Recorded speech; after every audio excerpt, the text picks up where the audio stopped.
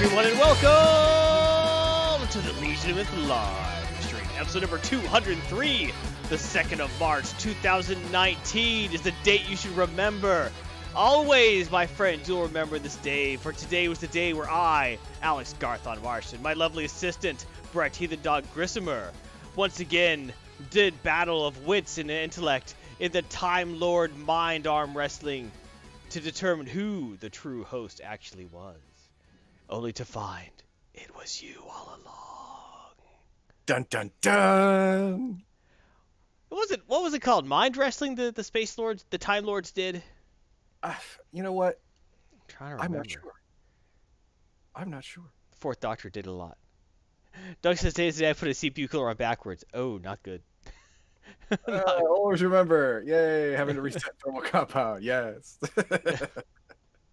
All right, on today's show, Heathen Dogma anime on the stream. We'll talk about Outlaw Star and Bleach the movie 3. Fade to black, I call your name. Yeah, I mean, I can hear Max Liao now. Damn, things are so long.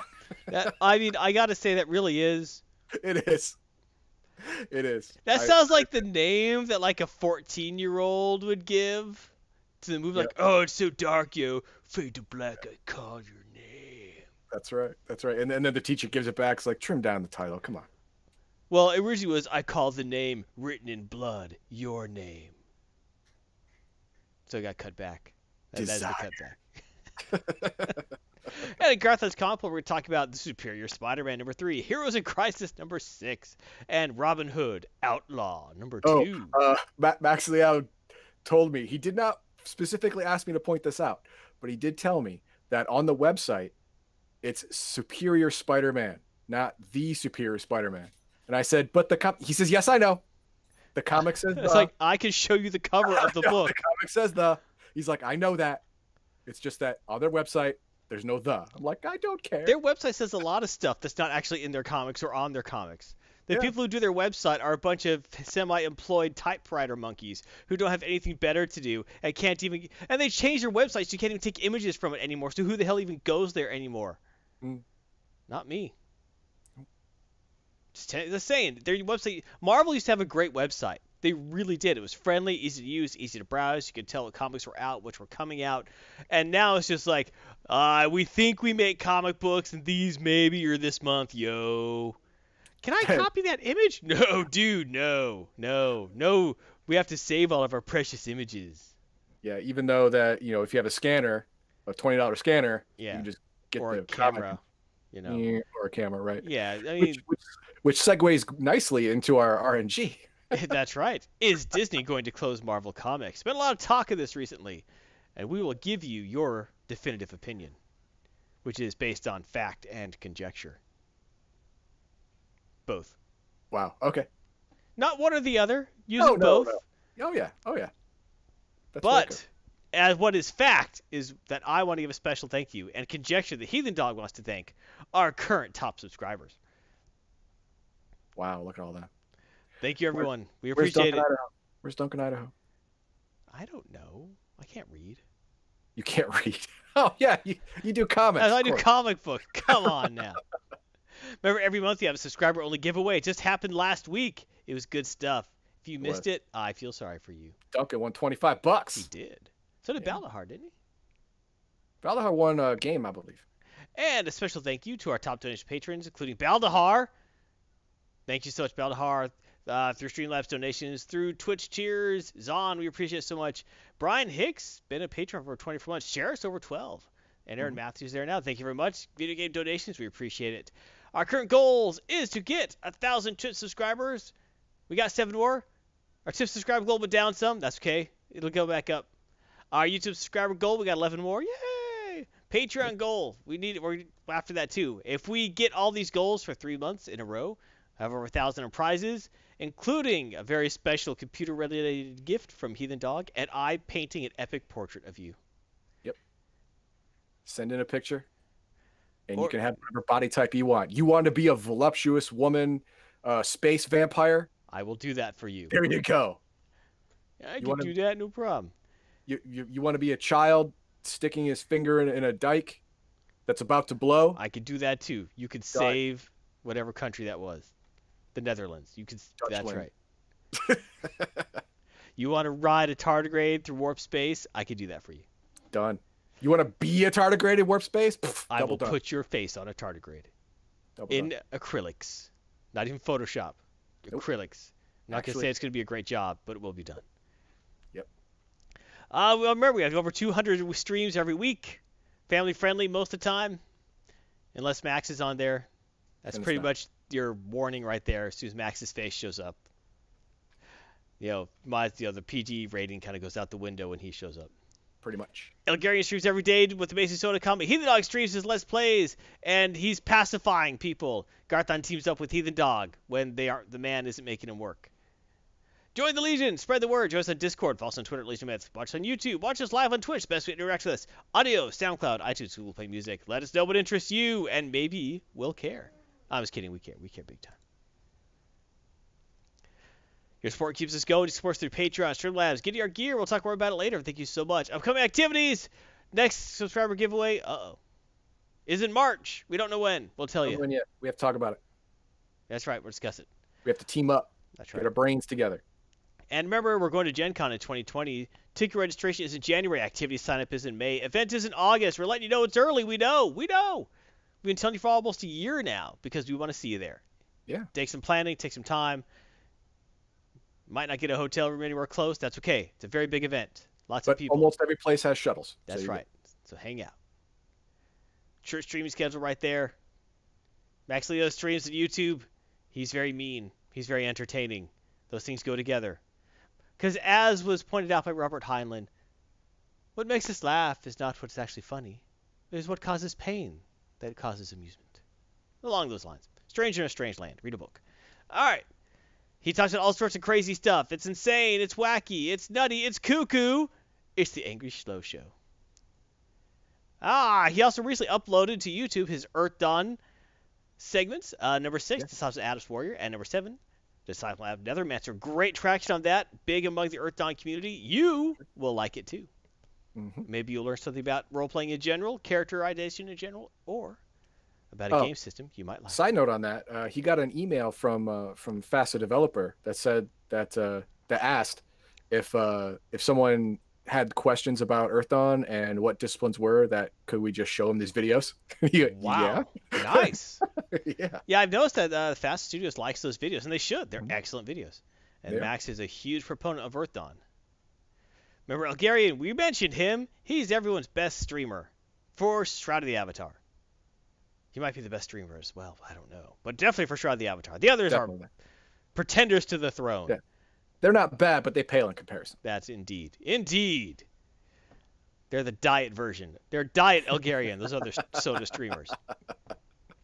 Ooh, soda streamers. See how that worked? Yep. That was good. I'll drink to that. Indeed. From you. Remember, Shroud of the Avatar links to RPO to Role Players the Avatar, the premier site for role playing within Shroud of the Avatar, the community's there, and sodahelp.org, the pure help site for Shroud of the Avatar. He streams it every day at 9 a.m. Every day, pretty much. Even weekends. But Monday to Friday at 9 a.m. Throughout the week, 6:30 p.m. He's streaming other games. Check him out. It's fun. Rating system, 1 bad, 5 good. Disclaimer. The opinions expressed in this episode are solely the opinions of the individual host or commentator and are not representative of the entire Legion of Myth organization. While you make an effort to provide a family-friendly atmosphere, there may be the occasional use of foul or even offensive language. Thank you for your understanding and continued viewership. Everyone take a deep breath. Find your center. We went through a lot of information there. And one thing we all know about in this universe, there's a lot of information. Everywhere is made of information. It has been said by the physicists of the world that all matter is made of energy. And I conjecture, I tell you, my friends, at this moment, all energy is made out of information. And in the information around us, surrounds us, is within us, is being us. We must take this, my friends, coalesce it, mold it, shape it, cuddle it, pet it, pat it on the head, put it to bed, and let you know that all information is one. But that one information is next to a zero in the binary system. And you can't know the one without the zero. And he who could make the one and the zero relevant, the alpha and the omega, who could draw everything infinite between the finite numbers, the one who could let you know and understand the universe of information itself, Heathen Dogs Anime on the Stream. Wow. Thank you. That was epic. All right. Subscribe! Everyone, and if you're watching on YouTube, please subscribe. You've reached Heathen Dogs Anime on the Stream, where I look at anime that you can see on Netflix and or Hulu because they're the most popular streaming services. And if you're looking for anime, why buy something else? Just use what you already have. All right. And our first anime is going to be Outlaw Star. This is an oldie. All right. We'll get to it. Don't worry. Now, it's a space opera Western. You know, think of what the producers of Paramount thought that Star Trek was going to be. They were lied to. Yes, they were. It's a cowboy thing in space. That's exactly what this is. All right. Isn't that what Firefly was? Yes, that's what Firefly was. That's what this is. Or both. This was Firefly. They both was. It exists, so it is, but it's not there you go. creating new episodes, so it was. Right. Neither of them are. So there you go. Whoa. There you go. Now it all, you could read this of course, but it all Firefly's magic. There you go. It all coalesces around Gene Starwind, the guy pictured. He's an outlaw, obviously. It's in the title. And he's a bounty hunter, he's a fixer, he's whatever he needs to be to make a buck and keep on flying. All right. So let's go to the details on this. As you can see, I'm not going to pronounce these names because I'm getting worse at it. I will say that 1990. That's a gift. It's true. I'm getting worse. It was in 1998 that this came out originally, and you'll be able to tell from the animation when I do my clips. 22 episodes, and you can watch them right now on Hulu. Yeah. Now let's get to the main characters. Gene Starwind.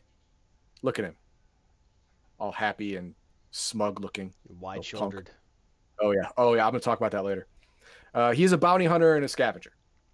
All right. He's co-owner of Starwind and Hawking Repair Service, and he does bounty hunting on the side. Fair enough. Just because it's fun, and he's a physical kind of guy, and it makes good money. Makes sense. And he's a punk. And he likes having a gun. He loves having a gun. All right. Loves having a gun. He and his father, when he was a kid, made a spaceship from scratch. Yeah, and they took it out the first time they took it out. They went out together. It was like a Sunday drive, like just go around the solar system. It's gonna be great. Except it didn't go well. We can go ahead and take a look at that clip. Drink. Hey, Dad, I got a spaceship. Is that how the voiceover goes? No. Oh. We got the Red Ring of Death like an Xbox 360. Oh God! The alerts happen, and then the pirates in this thing have weird ships. They got the ships with the hands. Like grabber hands. Like in the 80s, Superman had that spaceship with the punching ball gloves on it. Yep, there you go. That's what. And oh no, Dad, no. So at least when they made their own spaceship, they had the sense to put an escape pod in it. Yes, smart, forward thinking. I'll give them that. Yep. Now, if we go to our next slide, we see. Yeah, he has issues now. He is afraid of space, and he hates pirates. Well, I can see why. Yeah. Of course, it's going to make it hard to be a space bounty hunter with a spaceship shop. Well, he wasn't a space bounty hunter. He was a planet bounty hunter. He stayed on the planet because he didn't want to go into space. Fair enough. But the events of the series made it so that, well, I got to leave this joint. I pretty much burned all my bridges here. I got to go. So he got to get gone. Now, his signature weapon is called a caster. Now, there was the current time toward the Stars era, which is where humanity found FTL, and then there's the Fixed Stars era. And in the Fixed Stars era, before humanity found faster than light travel, there were wizards, and they would were they space wizards? No, they weren't space wizards because there's no FTL, so they were just regular kind. And they tapped into mana that was generated from planets. Well, apparently this started to wear off. This started to where it was like a battery that wasn't being recharged. All right. So before all the mana was gone, a few forward-thinking wizards trapped some of it in bullets and made a specialized gun to handle the extreme energy of releasing that mana in a form of Did they put in anything else as well, or are they just like, oh no, this finite resource is dwindling. It powers all we do. What should we do? Bullets. bullets. That's what they decided to do. That's all they. Okay. That's what they did. But it is very effective bullets, Well, I would think as so. we can see from our next clip when he Doug uses has it. his priorities. Duncan, Should we end Duncan and hunger Baldar. or keep making bullets? For God's sake, man, keep making bullets. Exactly. If you feed a man, he's not hungry for a day. If you kill a man, he's not hungry forever. Oh, good thinking. Sorry. Do we play the clip? I'm playing the clip. Oh, okay. Like, where's my gun? There's my gun. Rude. Oh my God, that's a gun. Why are you putting lipstick containers in that thing? Ow, son of a bitch. And, he's shooting. That's a really, really powerful gun. Yeah, it's a no joke gun. Yeah. Now, each cartridge has a different power level and a different effect. There's all kinds of these cartridges, between a number 1 round to a number 15 round, number 23, whatever. And they each have a different power level and they each do a different thing. One of them stuns whole areas with electrical energy. Number 3, as you can see, is just a devastating beam attack. But they all have slightly different effects. Yeah. But people don't use casters anymore because the number 1, bullets are running out. the bullets are running out, so they're hugely expensive, and casters eventually wear out because of the extreme stress put on the barrels. Makes sense. And they don't build them anymore. So that's it. But he loves them because it's a big boom. Yeah. And that's part of the reason why he goes bounty hunting, so you can make those big scores and buy another bullet. Yeah. All right, now we go to the next main character, James Hawking, called Jim. He is an 11-year-old technical genius. He started off in the same world as Gene, Sentinel-3. There you go, Sentinel-3. That's the name of the planet they start on. All right. And he is, when I say technical genius, I mean in the show, Gene says, "What do you need? Give me that stack of stuff over there." And the proprietor of this junkyard says, "All that stuff's broken." And Gene says, "Yeah, he can take broken stuff and put it all together and make something that works. Just watch." And he does. He just makes it work. He's in charge of the team's finances and most of their planning. Oh, someone has to be in charge of that stuff. Exactly. Gene, he's a punk. He's not big on the think ahead type stuff. Sounds like I don't want him in charge of the finances anymore. Yeah, you don't want that. Yeah. Now, he was betrayed a while ago when he was a kid. And well, he's still a kid when he was a younger kid. So he's slow to trust you, but once he does, and you've proven your trust, he's the best friend you're gonna have. Fair enough. He's always got your back. So that's good. Now, the third of the main triumvirate of characters is Melfina. Melfina is a bioengineered human. She's a human built by computers from the ground up. Oh, just like me. What a great idea. Yeah. She has no memory of her life, even if she had one, before she was awoken out of her stasis box by Gene. She was in a stasis box that an outlaw had stolen from pirates. All right. And Gene opened it because I want to know what's in the box. Again, not thinking ahead. Opened it up, it automatically started the reanimation sequence. Like, I can't stop it. Well, I'd call him dumb, but Picard did the same thing. Yeah, exactly. It was like, well, I guess this is happening. All right. Okay. Yeah, she's very kind. She's very affectionate. She's not very violent, so they pretty much have to protect her.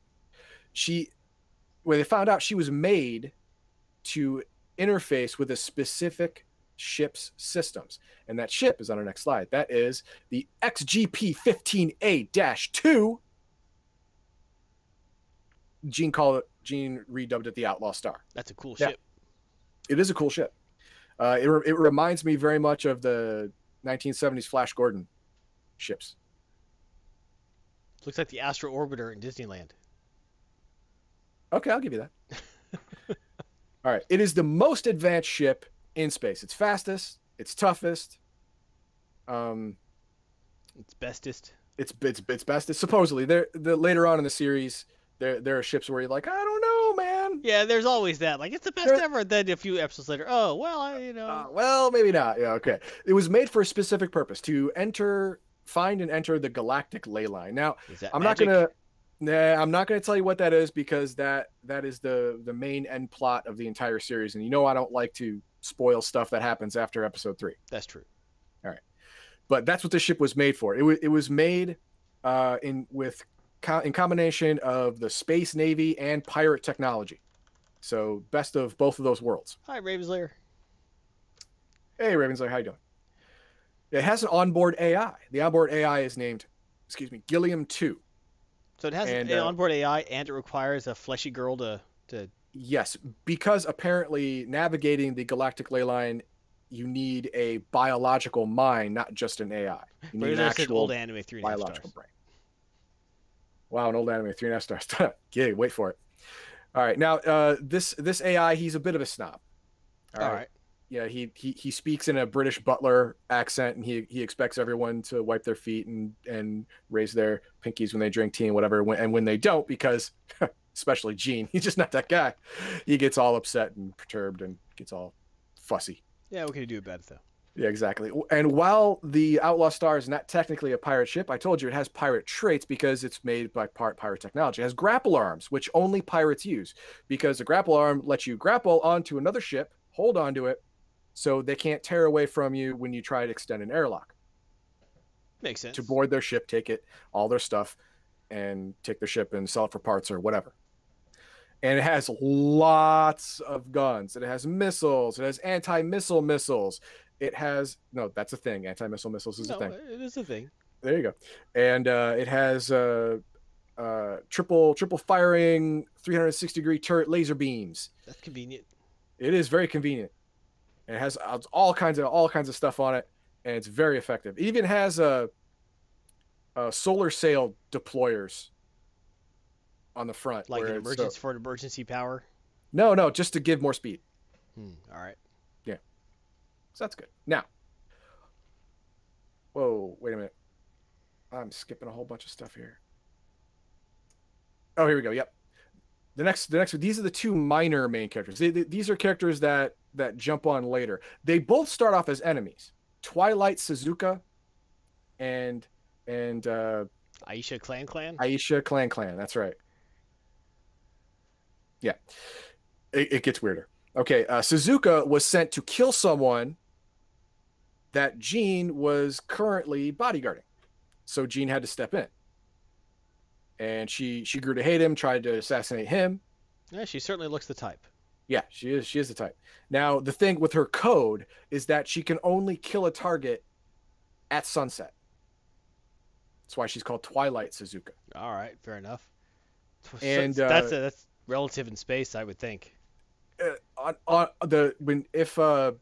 she's on a space station, there is 5 minutes before night cycle, she'll kill then. If she's on a planet, she'll wait until the actual sunset. She's dedicated. All right. Yeah, she's dedicated. Now, Gene tricked her into on her honor killing him before her target. I will kill you, and then I will kill your target. And he says, "You swear?" He says, "Yes, I swear." Good, remember that. So he just got off the planet, and she had to chase him. His bodyguarding job was done, because as long as he kept his wits about him, at sunset, it just evaded her for 5 minutes. Yeah, it's like 5 minutes. You gotta be careful. Not your exactly. For 5 minutes every day, he's got to be super vigilant, like Pink Panther with his butler. Yep. And then he'd be fine. And then Aisha, she swore vengeance against Gene for getting her demoted. She was a high-ranking officer in the Katarl. That's a race, military. Sure. And he shamed her in the eyes of her and her people. So she was reduced in rank, and her stipend was taken away. So she swore vengeance, and she went after him, swearing vengeance, and he befriended both of them in the end, because reasons. It doesn't really get into exactly. They just happen to fight for a while, and then they just stop fighting. Bear's just like, I'm tired of this. All right, let's just be friends. It's easier. Exactly. Now, Suzuka is a super samurai. Yes, you said that. Yes, she has magic-like abilities. She apparently controls the wind with her. She doesn't use a regular katana. She just uses a training katana, a wooden one. All right. But at the edge of her wooden katana, she can condense the air to make a blade that's a molecule thick. So she can cut through basically anything. She can extend it to create an invisible distance attack. She can do all that cool stuff. And Aisha, being Katarl, she's half human and half large cat, right? She has superior hearing, strength, speed. She has the ability to activate dormant genes in her body to increase her strength even more so. All right. To become a truly fearsome creature. Even some parts of the anime, she even turns into a large cat and starts just wrecking folk. Just okay, sure. all the way. Yeah. And we get to the bad guys. In the beginning of the series, it's pirates because Gene hates pirates. He's not gonna let them go. Right. They do pirate stuff. They find people that are trying to go from A to B in space and steal all their stuff. That's what pirates do. Now, it's the first enemy in the story, obviously, because Melfina was stolen from them, and they want her back. Well, once Gene finds out that this is a girl that you had in a box, you're not letting that go. And wouldn't they have just stolen it from someone else in the first place? Ah, that's true, but that's not the way thieves think. Well, so they look like I stole that fair and square. That's mine. Exactly, I stole it fair and square. It's mine. You stole it from me. That was unfair and square. I want it back. See, they have that dissonance in their head. Yeah. Now, these pirates use magic. It's a Tao magic, kind of like an ancient, Chinese or whatever, like chanting. Yeah, so they're like chanting. Yeah, they can create force fields and affect gravity and all that stuff with this. So they are formidable. They're formidable. Yeah, I mean, it took a shell number 3, which is the third most powerful caster shell, to kill the one tall guy on the left. All the other, they even tried RPG on that guy, and it's pew, pew, pew, pew, and it's just bouncing off this force field. Oh, that's not good for you. No, it's not good. And he could create balls of energy shooting at them with his Tao magic. So yeah, but caster shell number 3 did the trick. Smoked him. Good. Very good. So no, there are more bad guys throughout the series, but that would be spoiling. All right. Now let's see what I give it. 2.5 stars. It's exactly middle of the road. It's a meh. All right. It's a meh anime. What I like about it is a good story, and I like it when flawed heroes are written believably and well, and all these guys are. All right, and the action's good. I like it. Now, what I didn't like about it, it's got the 90s animation problem. It actually started in 94, 95, but the shoulders, the bone structure in the upper body is so huge and the heads are so big compared to the extremely skinny and narrow legs and waist that it's a caricature of the human form. That would be great if that were everywhere, but female humans are depicted more or less accurate. Duncan says he'd go 3. You go 3? Okay, I can get that. I can get that. Human females are much more accurate to real life, so much so that when paired with an adult male, the adult male looks like he's a different species. The bone structure looks completely different, and I hated it. What is that called? Sexual diaphorism? Yeah, I think dimorphism. Yeah, like that. Duncan would know. There you go. He's smart. And, he knows those words. Yeah, and the series itself had no nuance to it. It was all in your face. There was no subtext. There was no deeper layer. This isn't an onion. When you peel back the top layer, you get nothing. You found the table. Dimorphism, yeah. Dimorphism. There you go. You found the table underneath the food. That's all you found. And the dialogue is poor. It was written badly. Like I said, the two females who were after Gene because of things he had done to them. They fought him for a while and then became friends. It didn't really explain it well enough to make sense. It wasn't written well enough to make sense. And a lot of this show is like that. It's very disappointing. But if you're just looking at it, hey, it's a space cowboy thing. There's lots of shooting, which there is. There's lots of action, which there is. Then this is for you. Right? But if you're looking for something a little more cerebral, with some depth, this isn't it at all. How about Cowboy Bebop? Cowboy Bebop has much more depth.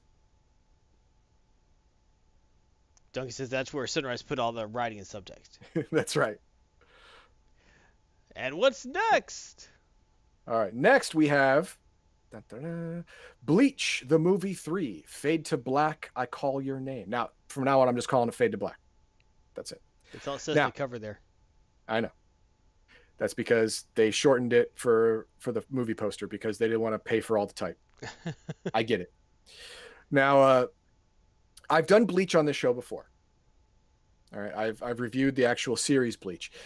This is a movie toward the you can place it toward the 75% way through the series. You can place it there, and it would fit perfectly. Soul Reapers are spiritual beings that have a dual purpose in the real world. They protect humans from hollows, which are evil spirits, and they help good spirits, dead people, pass on to their reward, which is Soul Society. That's actually the next plane of existence. Right. That's what they do.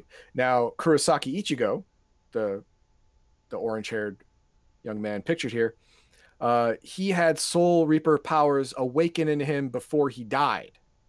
So he's alive, he's a human, but he's also a Soul Reaper. And that, hilarity ensues, right? But that's not important for the show. We'll look at the details now. This came out on December 13th, 2008. It runs for 95 minutes, and you can watch it right now on Netflix. Ooh. There you go. Now, main character, Ichigo Kurosaki. Human Soul Reaper, what I said. What is a Soul Reaper? I'll explain it to you. How did this happen? Well, Rukia Kuchiki. I keep saying Kuchiki Rukia because they flip them in the anime because it's Japanese. The surname comes first. Rukia Kuchiki. She was a Soul Reaper assigned to hunt a very powerful hollow, and it was coming after Ichigo because Ichigo had a lot of pent up spiritual energy. Just because he just did, and she was fighting it. She got hurt, so hurt that she felt like she couldn't win. And then Ichigo was going to die. She was going to die. Ichigo's family was going to die because his entire family is much greater than average human of spiritual energy. So she gifted him with her remainder of spirit energy to supercharge him so he could fight it. And that's how he became a Soul Reaper. All of his restrained energy was released, merged with hers, and he became a full-fledged Soul Reaper at that moment.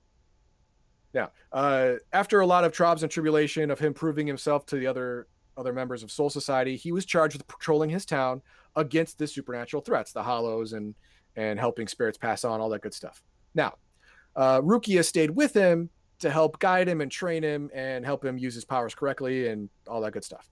Well, she had to go back to Soul Society for a little while for some meetings or whatever, because she's part of a paramilitary structure. And he goes to sleep, and he woke up not knowing she existed. That happened for like 20 minutes, and then his memory got jogged, and he remembered her. He was like, "Why did I forget?" He forgot all about her. I mean, everything about her. She never existed. Okay, things that she had given him. He looks at it and says, "What is that? I remember that thing." Completely erased. Very so he's strange. like, okay, something's going on. So he goes to people that know Rukia and say, "Hey, what happened to Rukia?" And they're like, "Who? What are you talking about? Who's that?" Never heard of that person. She came to your shop all the time. She bought things from you all the time. I don't know what you're talking about, kid. You're a little touched in the head today? You got hit? You got a noggin punch? No one can remember her, and he can't jog their memories. So he decides to go to Soul Society, find Rukia, figure all this out, see what's going on. So he goes to Soul Society, and he finds Soul Society under attack. And that's what we go to clip number 1. Done. Oh my God, we're being attacked. It's like, oh, big snake thing, huh? Well, I got the cure We've for that. killed big snake things before. Oh Yeah. God.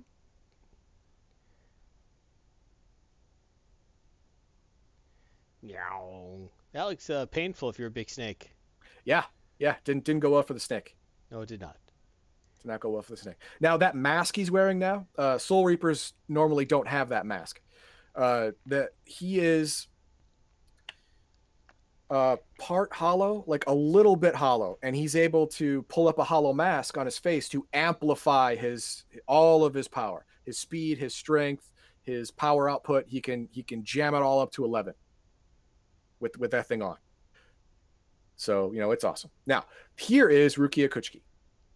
She's part of the 13 court guard squads. And their whole purpose for existing is to defend Soul Society from attack, defend the Earth from hollows, and to bring good spirits back to Soul Society. In the series, she is a major character. She's in just about every episode that there is. And she and Ichigo are very, very close, which is why he was able to remember her.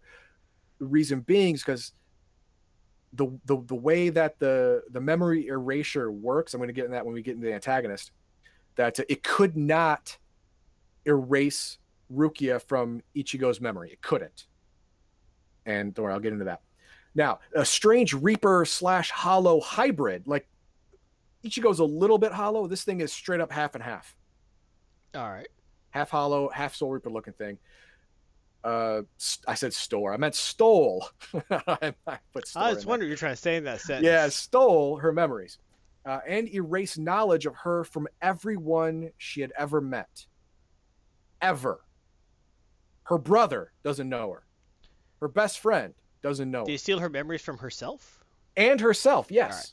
Yes. Now we'll go ahead and look at the next slide, and we'll look at the antagonist. That is Homura and Shizuku. Now, they're a hollow-like duo that have the ability to erase bonds. Now, what that means is they have a scythe, and it cuts into your brain. It goes through you, but when it does that, it severs your memory and all the bonds you ever created with other people. So they don't remember you existed. You don't remember who you are, and no one remembers you. It's the perfect erasure of personality ever. Now, the reason it didn't work on Ichigo was because her spiritual energy and his are permanently fused inside his being. Which is how he got his powers. Which is how he got his powers in the first place. He cannot forget her because their souls are linked with a tangible energy connection. It'd be like you forgetting you have a hand. Yes. Unless it's cut off, physically cut off from you, you're not going to forget you have a hand. Though I'm sure you remember you had a hand. I'm pretty sure. You remember you had a hand. Now you got a stump, but that's the way it is. Now, for some reason, they're strangely attracted to Rukia. They not only know her, they really care about her. Everything they do is to protect her from the evil Soul Reapers, and they truly think Soul Reapers evil. Let's look at clip number 2, and we'll see when Ichigo finds them and tries to talk to Rukia. Hey, you, that's my buddy. Oh, she's my buddy now. I'm going to get some crops. Rah! No, dude, I'm not a crop. I'm adding dialogue. Stay still, wheat. This wheat is really cantankerous. Get that wheat, Bob. I'm not wheat. My hair's just orange. Oh, God. Hey, it's... Yeah, he switched the scythe to the erase memories mode, so it became intangible, which is why it was starting. It was starting the sword. It was starting to go through the sword. That's what freaked him out. He was like, time to blink out of here. Exactly. Now, it explains in the movie, why they're a hollow Soul Reaper hybrid thing and why they love Rukia so much. But I'm not going to do that because that would ruin the whole plot. Dan, I don't want to do that. Fair enough. That's what I do. What did I give it? 4 stars. Oh. Paul Hart wants to do it, fine, but it's not for me. It's for comics. Save it. It has great action. It's true to the source material. Okay, they have all the same voice actors. They have all the same plot points. They have everything that happened in the series is backstory for the movie. It's great, but it's also written in a way where you don't need to watch the series. Oh, that's cool. To enjoy the movie. That's although a good way to do one of those movies. Exactly. And you could, if you watch the series, you could fit it within 5 or 10 episodes into the series, and it would fit seamlessly. Very cool. All of this can happen and not affect the series at all, which is not true for a lot of OVAs. That's very true. That it happens in a completely different alternate universe dimension, because if it happens there, it doesn't fit in the series anymore. I like how Rave Slayer did the 4 stars. You can't. Ha! Only Balder Hart can do it.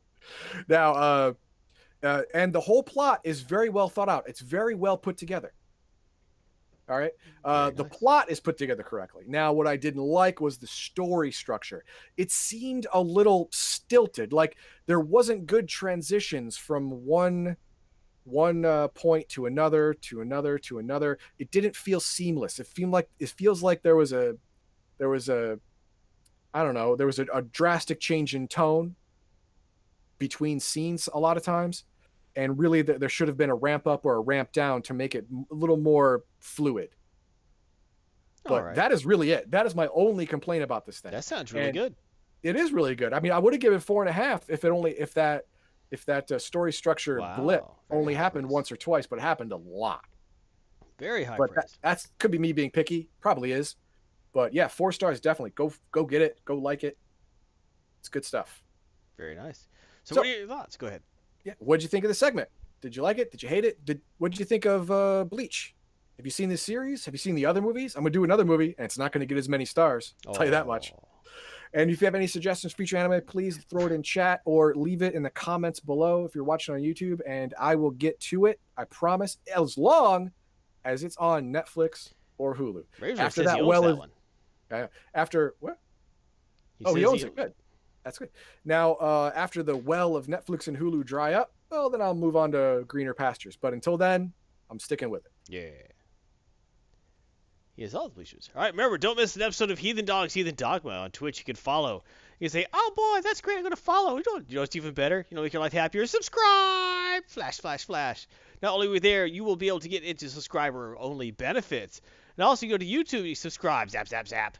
And then you will know exactly what's happening on YouTube when the videos are uploaded instantly, my friends. Make sure you get more Heathen Dogma on YouTube. His anime and RPG segments, his team-ups, his past streams. Oh, His... I put this word. Yeah, do this where my name while you're doing Pacify. Pacify. That's right. Yeah, horror movie. Horror movie. things. It's a horror genre. Yeah, Everyone loves to watch Heathen Dog cry. it's true. It's like Chekhov. It's not over until Chekhov screams. It's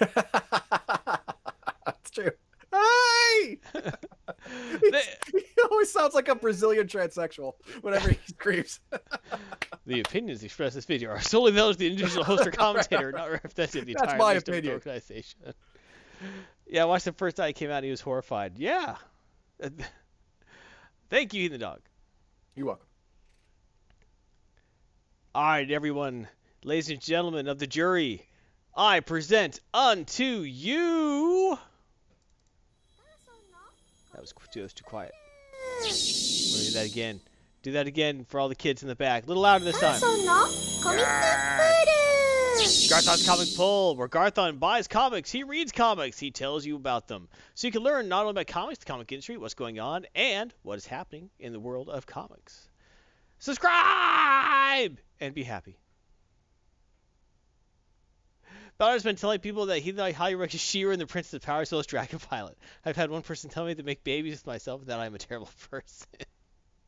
I think it's probably Heathen Dog who told you that. I laugh. Heathen Dog is quiet because he cries inside. I'm giving him a little ban. I'm giving him a little timeout. Heathen Dog cries inside. Got a little 5-minute timeout. Aww. All right, starting with Super. Because while it follows for to just no. The Superior Spider-Man #3, written by Christos Gage, pencils by Mike Hawthorne, inks by Wade Von Grawbadger, colors by Jordi Belair. I love that name. I love that name too. I know, right? Cover by Travis Karst. I don't know why he did the cover. It's not as good as any of the art in the book. I don't get it. Maybe he was buddies with someone. I'm not saying the cover. All right, the cover kind of sucks. It doesn't pop. It doesn't make me want to read the book. There's no context. I mean, is he swimming at dusk through like a pool full of mold and you're looking from the bottom? It's not a good cover. No. It says powered up, you know. Is he reverse Sunspot? Is that it? Yeah, it's reverse. Is he playing Altered Beast and he just There you powered go. up? You know, he's on the spider level. There's no spider level. Anyway, art in the book is much better. Okay. I like the art in the book, as you can see here. Last issue. Is that supposed to be Sunspot? See, exactly, Raven's Reverse Lair. Sunspot. Reverse Sunspot. Yeah, that's what I said. The cover's not good. Yeah. But last issue, Terrax came to his hometown and started wrecking the place. Otto Octavius, the superior Spider-Man, went, no, that's my town. I don't need no Terrax ration. I don't care if you're a Herald of Galactus. And he goes in there to fight him with his goon squad. And he gets trounced really quickly because he's fighting someone with the power cosmic. Right? That'll do it. That'll do it. So what ends up happening is he figures out what's going on, because that's what he does. Because he's Otto Octavius' super genius. Sure. And he contacts the only person who he could get to help him, his ex-girlfriend. The dwarf? Yes, the dwarf. Okay. I can't remember her name. Was it Maria? Yeah. But so gets her to help him out. Basically, the idea is he's like, hey, I'm going to die here. I'm trying to protect the town. If you could help me out, I'd appreciate it. And basically, he says, I need you to build this device and get it down to me real quick. And she internally debates it. Then she's like, she basically has the conclusion herself that if she doesn't build it, Terrax will destroy the whole city and kill everyone. Yeah. If she does build it, she'll help out. But after she builds it and his goons pick it up to take it to him, what the device does is it siphons the power cosmic out of Terrax and gives it to Otto Octavius. Wow, that's a really bad idea. Yeah, after she I would have sabotaged that device. After it works, she goes, wait, I just gave the power cosmic to Otto Octavius. Yes, you did, dummy. That was a bad plan. Bad call. Well, what happens is, as you can see in this fight, Terrax says, arrogant fool, you have some of my power. You've had it mere moments, whereas I, to me, Max, have had mastered it for years. Basically, like, he has a little taste of the power. Terrax still has, like, 80% of it. Let's say 60. Let's say he has 60%, and Otto has 40. And he just got it. It's like, yeah, I just stole this Ferrari. You don't know how to drive, dude. I'll figure it out. Yeah, it's not going to help you out. Not right now, anyway. Not going to help you out. The other guy's been driving the Ferrari for years. You're just borrowing it. But one of the things I always love as Superior Spider-Man is Otto Octavius always has to tell everyone he's fighting how much smarter he is than them. So he's a hero, but he's also such a jerk at the same time. Yeah. Like egomaniacal D-bag. Which is the other reason I chose this big 2-page splash, because after he's like, I was especially, I was like, a valid point. But you are nonetheless an idiot, while I am a genius. So, now that I have the power of rock and stone, and face anyone whose skin is made of rock and stone, you see where I'm going with this. And it really starts breaking Terrax's skin off of his body. Awesome. Crushing him with it. To which Terrax gets pretty pissed and starts saying, ow, that really hurts, like bad. But tell you what, I'm going to crush your whole town. So he starts to crush the town, so I has to use the power instead of crushing him to reverse the town crushage. Eventually, he's able to come up with a second plan because he's just dying. But while that's happening, Maria gets down there to try and help out at the scene. I know I'm getting that name wrong. That's really bothering me because I can't remember her name because she's a cool character. Yeah, Maria Marconi. I was right. Okay. So Maria Marconi gets down to the scene because she's like, okay, I got to do something about this. And they figure out, basically they get a hold of his axe for a second, and they analyze it to figure out what frequency he like vibrates on cosmically. Mm-hmm. And of course Otto knows, not by heart, but the Silver Surfer, all the Heralds vibrate at the Galactus, all vibrate differently at different frequencies on the cosmic scale. Sure. So when they're able to finally analyze his signature by having his axe for a bit, he basically tosses the axe to Maria, who uses the device they previously used to siphon energy to modify its frequency. So when he gets his axe back, it basically like counteracts his own energy and acts as a poison pill. Right. Which it makes sense the way they've set it up. It's comic book logic. Sure. Which enables them to, finally beat him, right? And then it's like, I'm victorious and I have the power of cosmic, ha ha ha, and everyone's like, oh crap. And then he puts the energy back in the siphoning device, and as he says, I've seen what this power does to people. I'm not having it happen to me. It's like, oh. He's still an arrogant jerk about it, but he is smart enough to have witnessed history, like anyone else who's the power cosmic for a little bit, generally kind of drives him half nuts. Yeah. And he's already half nuts, so he doesn't need the. It's a very short drive for him. Yeah. Whole nuts is just around the corner. Yeah. So he's actually smart. Like, so he puts it back in the container. They're like, "You're great." Like, yes, that was a bit taxing, though. I think and then he just passes out. Yeah, makes sense. Yeah. At that point, his goon squad. Actually, I'm trying to remember the name. The Night Patrol. You know, we got the chick who could. Anyway, we got the weirdos he had previously. The Brothers Grimm. The chick who has control over fabrics. Basically, after he gives back the power, like there, this device is an adequate for the moment. Brothers Grimm, attend to my command. I order you to, and then he passes out. And then the cops start shooting up. They're like, "All right, cops, we're out of here. Should we take the boss with us?" Nope, he'd slow us down, and he told us only to follow orders. He did not order us to take him with us. And so they take off on their silly stars because they're the Brothers Grimm. Right. He passes out. It's like, "Oh no, the cops!" Because if the cops get him, they'll figure out who he is, or at the very least put him in jail because he's not a sanctioned superhero by any means. But he ends up waking up back in the labs he works at because he works at some super high-tech biomedical company. Sure. And Maria is there. He's like, basically, she grabbed him from the cops.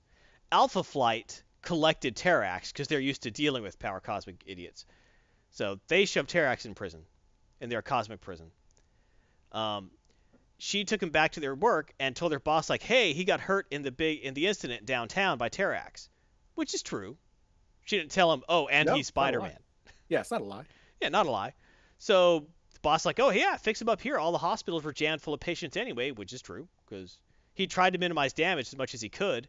But this is Terrax. Yeah, he was blowing up the town. He was doing what he could to stop it. Unlike Man of Steel. So accurate burn. So and then he didn't even break Terrax's neck. Sorry. So basically, and it ends with kind of an awkward scene where she's like, "Look, I'll help you out. I'll be your partner in this, but I'm never going to be your girlfriend again. That's not happening. Don't get your hopes up. And two, I'm going to be watching you like a freaking hawk."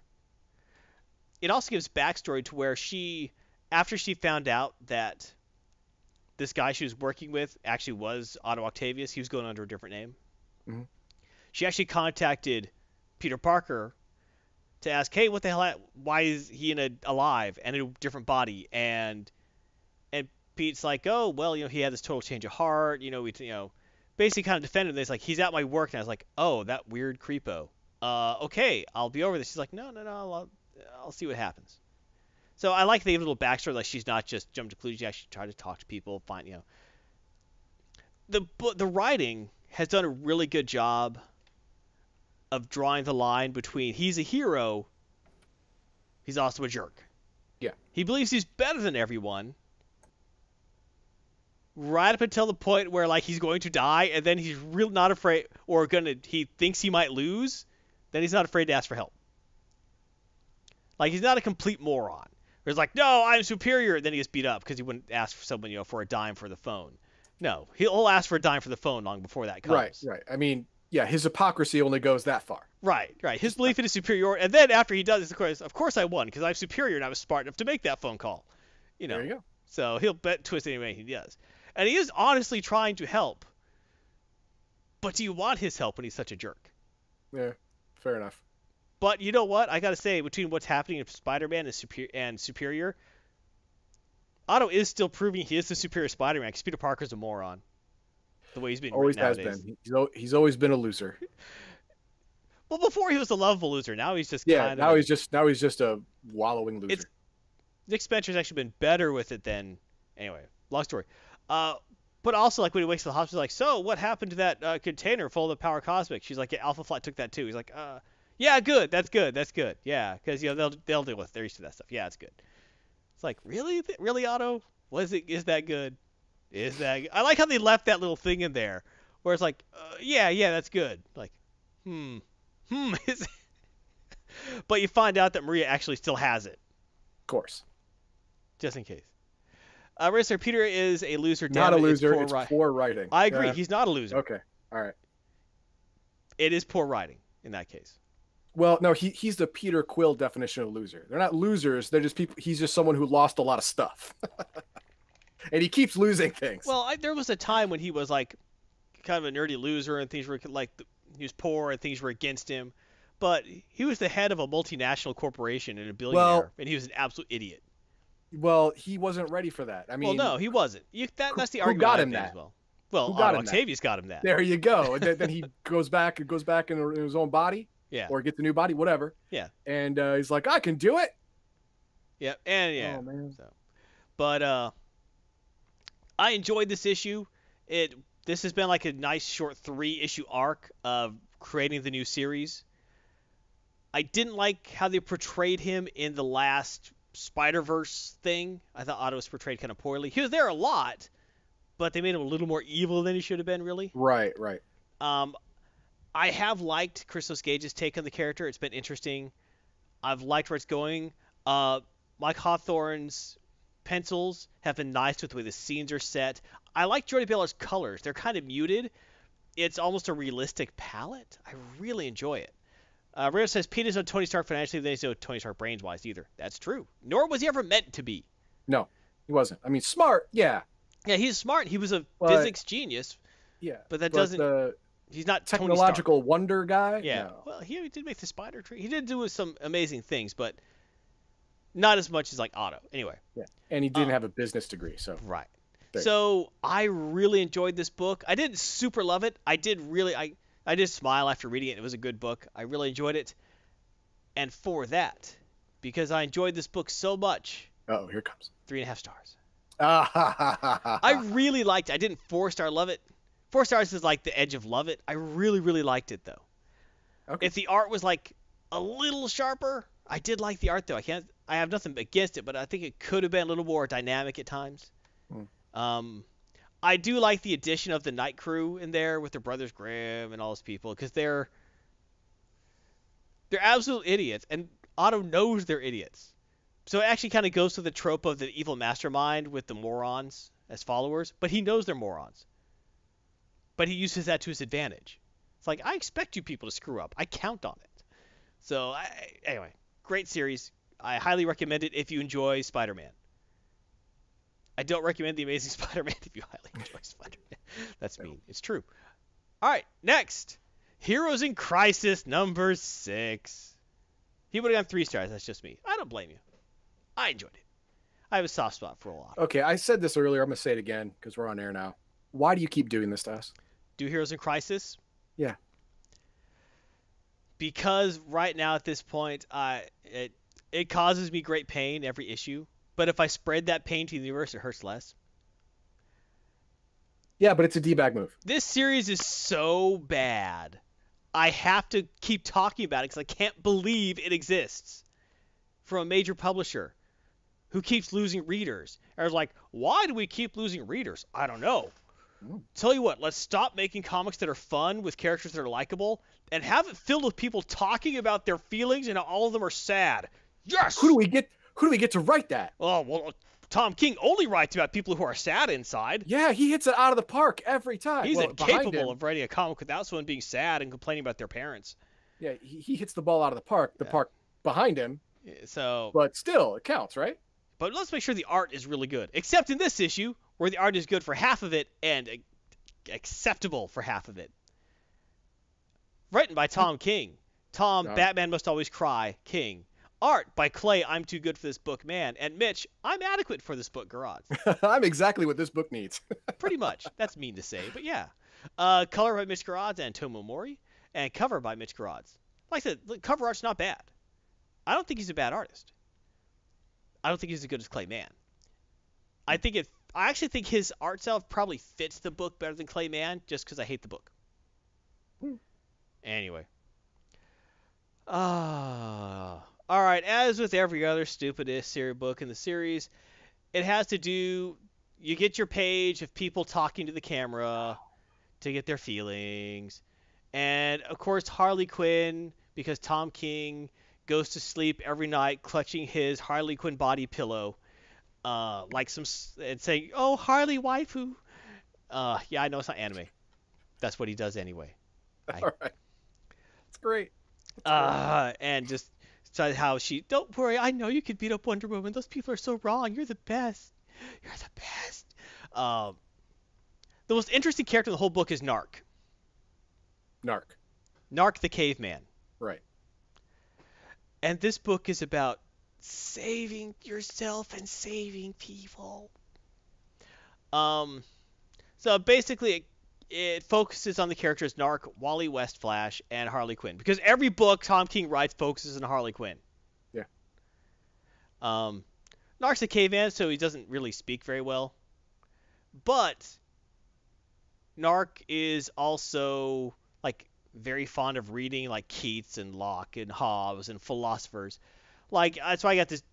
You can see this page on the right. It's very nicely set up. You see Narc is remembering being on a mammoth. He just, maybe sleeping, maybe he killed it. Who knows? But he said like Narc remember old world before Narc frozen, before Narc wake a new world, become superhero. Narc think of Keats. And then he goes into saying one of Keats' poems. Bright star, right? Would I were steadfast as thou art, not in lone splendor aloft in the night, and watching with eternal lids apart, like nature's patient sleeping eremite. I'm not going to go to the whole poem. But then he finishes with, yes, pretty.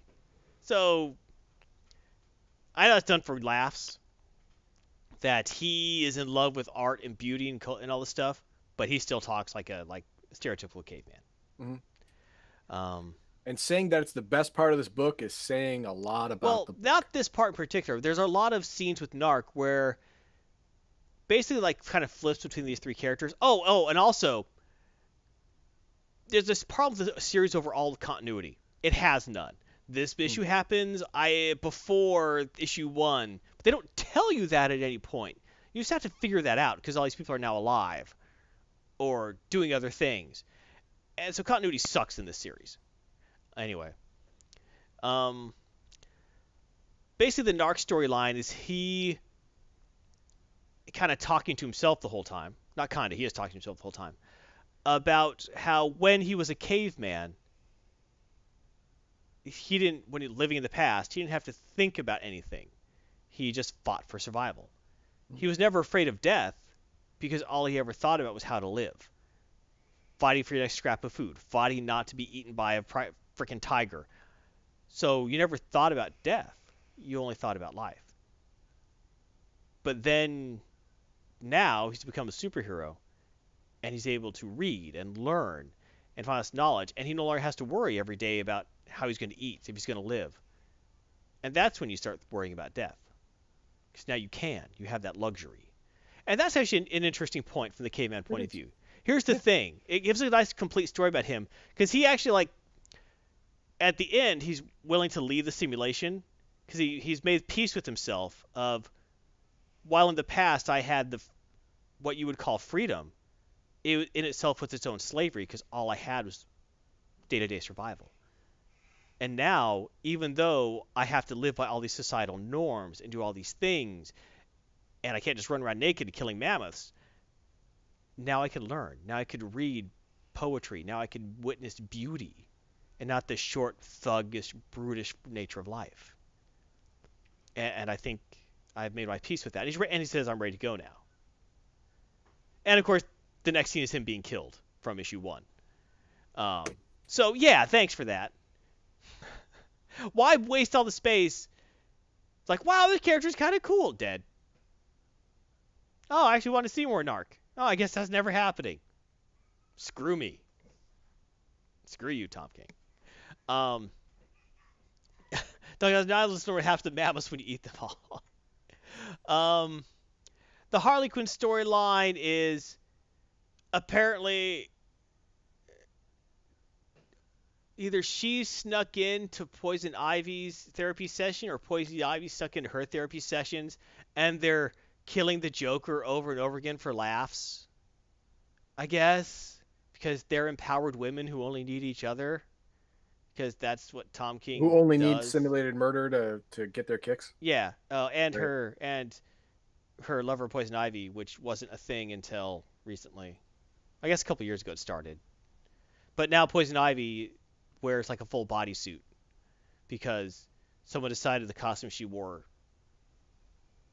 since the 1950s Yeah. and in Is the this, Batman 66 TV series and yeah. in the Is this, Batman anime series was too yep. sexy. Is it still skin tight? It's skin. Imagine wearing a black body stocking and over it you're wearing a loose green swimsuit. That So seems ridiculous. it is ridiculous. It looks really stupid. Oh, okay. All Yeah, right. it's Just making it's sure. very stupid. DC has made a lot of brilliant decisions recently. That's why they're losing money. Um, so that's their storyline. I don't even know why it's there. Um, Wally West's storyline basically has to do with how he's all butthurt and sad inside Why? because after the last like Flash crisis of infinite points, when he came Two. back from the dead, Yeah. and Flash's like, "Oh, so happy you're back." He basically it has he's back, but everyone he loved, like his wife, his kids, they don't exist. And everyone says they never existed. And also, and it goes through him like remembering all these different like being up with like these future Teen Titans. They're like, "Oh, we're so glad you're back." And he's basically like he's had a bunch of rebirths, but his family's gone and they never come back. And he's like super sad about that. And then it kind of goes back to the murder scene.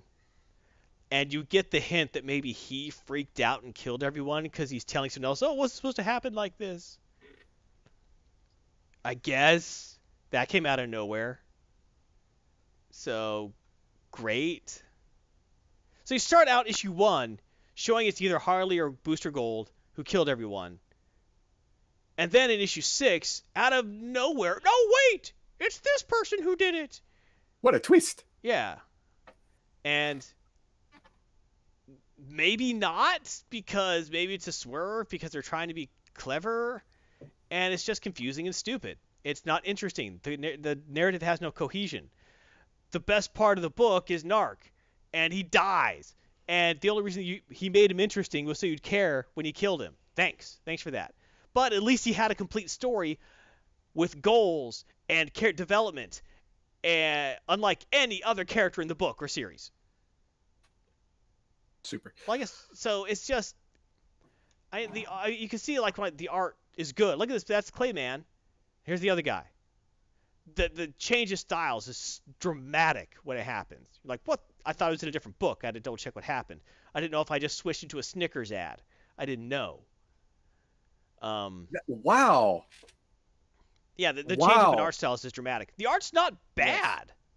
Like the Harley It's Quinn Poison a Ivy scene. completely different style, Yeah, the though. style's totally different. The settings are different. The framing's different. The coloring's different. It's a Looks big more like distance. a noir type thing, only it's color. Right. It's a much darker style. Yeah. So, also the first scene where the first like Ivy and Poison Ivy and Harley Quinn in therapy thing when they summon the Joker, Poison's like, "All right, now punch him," and Ivy like knocks his teeth out. Then like you see like Harley's like half crying because she loves him. But by the end they're like killing him, and Poison Ivy's having like vines go up and twist his corpse around like a puppet. And then later you see there's a giant pile of corpses. So wait, is she actually with someone who has human feelings inside, or is she a twisted monster who loves creating piles of bodies? Yes. Why not both? Sure. Because Tom King loves Harley Quinn, and you don't need Mhm. any sense. You forgive anything when you love someone because you're a codependent, drunken idiot. All right. I don't mean I in no way mean that Tom King is a codependent, drunken idiot. I mean that this is just it's nonsensical crap. Yeah. We have no proof. Yes. Tom King is capable of great writing. That Narc stuff was pretty neat. It was a little overdone, showing like I have a book on Keats and I can write down poems, but overall the arc was nice. The Wally West stuff is not nice. somewhat understandable, but he's a superhero, damn it. Why can't he go to a normal therapist to say this happened and I'm sad inside?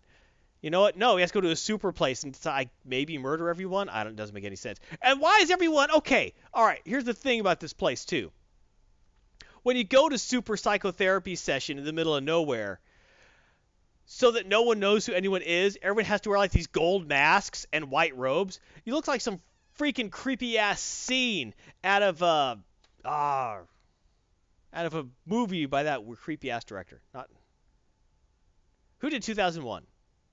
Kubrick. Yeah, it looks like you're seeing out of a Stanley Kubrick film. It looks like Eyes Wide Frickin' Shut. You know? Wow. So, what the hell? But it looks ominous. Yeah, that's what I want in my therapy center to feel better. Everything being ominous. Yeah. I wanna get my mind right. I better go to some place that generally makes everyone feel really uneasy. I mean, they might as well start handing out copies of Dianetics at the door. Okay? Yeah. For God's sake. This book disappointed me in that it didn't suck as bad as I thought it was going to suck. But it still sucked. Duncan says, I think I'll see much for each of them kills everyone in their vision. We are all broken, praise Harley. Yeah, pretty much. So, this book was disappointing on multiple levels, including the level that it wasn't disappointing as I thought it would be. It was disappointing in different ways, but not to the intensity. It's like you're expecting to get kicked in the balls, and all you get is punched in the gut really hard. Yeah, it still sucks. Sucked different. But did it suck better?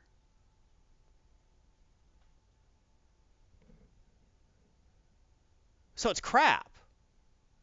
But not like the other crap. The other crap had nuts in it. 1.5. Maybe I could be convinced 2 stars. It'd be a lot of convincing. I think we can stick with 1.5. 1.5 stars. Yeah. Anytime why someone asks, if comic book movies make billions, how come comic book sales are down? There are multiple reasons for this. We're going to talk about that later. This is one of them. This is one of the reasons. Not this book in particular, but as a symptom. Mm-hmm. This book. 1.5 is too good for it. It's not a 1, and it's not a 0.5. The art's really solid. I like the narc part of it.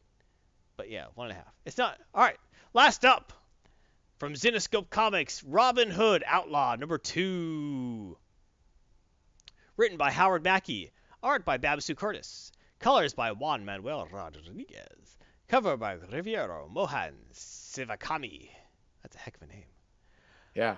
Sounds like a mixture between Indian and Japanese. Yeah, I'm for it. All right. So, Howard Mackey is a writer I've liked for a long time. He actually, if you ever read Ghost Rider in the 90s, that was Howard Mackey. He created the Danny Ketch character. He did all that. So yeah, he's done a lot of stuff. This book, like a lot of the Zenescope stuff, it's kind of like retellings of fairy tales, like modern takes, different things. And this is like a Robin Hood story. Okay. In it, the first issue, Robin is going to see one of her friends, but looks like everything's gone to hell. Like someone's like she's getting mysteriously attacked by someone firing arrows with what looks like peacock quills for the fletching. She goes to catch up with her friend. Her friend gets killed by an arrow. She pulls the arrow out. It's like, what the hell? And then the cops bust in. And she's like, whoa, I didn't have anything to do with this. You need to help my friend. And they pull a gun. She's like, oh, you're in on it. Oh, great. So she ends up running from the cops. She's been set up. There's a mysterious assassin out there. And she ended up tagging along with this homeless chick because they... Basically, it's like one of those, she was running around, running across rooftops, knocked in this chick. She ended up having to save the chick from getting shot. Now the chick goes to her life, so it's like, I'll help you out. And it turns out that this girl she ran into actually has some sort of crazy superpowers where she could, fold into the shadows and take people with her. How fortuitous. You're my first merry man. Yeah, it's pretty much kind of what happens there. But... Yeah. Really, it was actually a really neat scene because they're falling off a building. Like, well, and it's like, hold on to me. And then she folds her cloak over and like folds into shadow, and then they're fine. And then when after they rest and everything, it's like, well, ready to go, and she like just flips the shadow aside like it's a fabric, like they're opening a tent, and there's just walking out of a shadow. It was a really neat effect. I should have got a screen grab of that. The story, the first issue, I wasn't super in. I was like, it's okay. But this issue 2 actually ramps it up a lot better. They're constantly on the run from the cops. They're trying to find a safe space. They try and check in on their friend, on the friend that got hurt. And you're actually starting to see Robin pull out some of the skills we're expecting, where she's flying grappling hook and swinging to safety. She's using her martial arts abilities, firing off her bow and arrow. The art's pretty solid in the book, too. Nice sense. I like the way a lot of the scenes are dressed. That's why I grabbed these pages. Just choosing how to display the scenes. I really like the way he sets them up and everything. Finally, they decide Tatters, who is the code name of the homeless girl Robin picks up. Now they're buddies. They're bonded. Basically, sure. Tatters says, "I owe you a life debt," and just like stop you from falling. It's not going to cover it. I need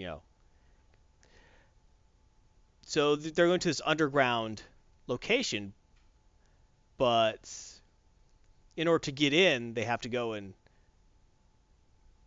get through the guard thing. Yeah. It's actually kind of feels like, oh crap, he's on duty today, because Tatters knows the place. She's actually allowed in there, but to take Robin in, Robin has to be let in, and to be let in, whoever's on guard duty has to agree to let you in. And the guy guarding is a total dick today. And Tatters he's like, I'm letting you in. He's like, tell you what, she'll engage in hand-to-hand combat. It's like, all right. And then he's like, not your lucky day, chica. Let's go sit. Like to post your broken body on Instagram. I thought that was kind of clever.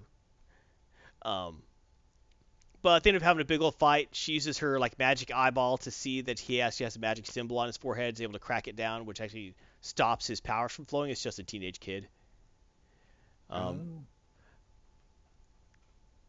This whole issue is basically one large chase scene, and it works really well. There's little bits and moments where they have time to rest, but it's kind of like an action film where they go. Okay, we have rest. We can talk a little bit. Okay, now go. And it works really well.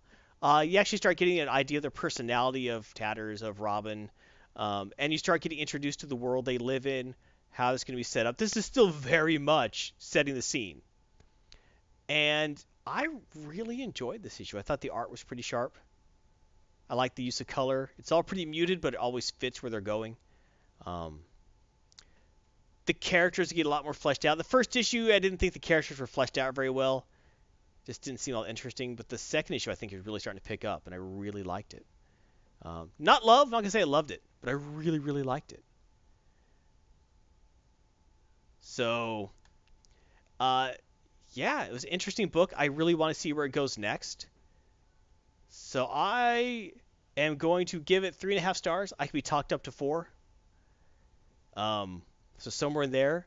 Very solid book. I would probably try and talk you up, but there's only been 2 so far, so right. It could still fall off the cliff. Yeah, it's kind of like 1 I didn't like so much. 2 I liked a lot. So I guess between the 2 of them, it's 3.5. I could get talked up to 4 probably. But yeah, I really like the book. I still want to know what's up with her magic eye. And she still thought of people like, oh, that's magic, that's impossible. She's like, really, you think? Because she obviously has some sort of magic, but she don't know how the rules are yet.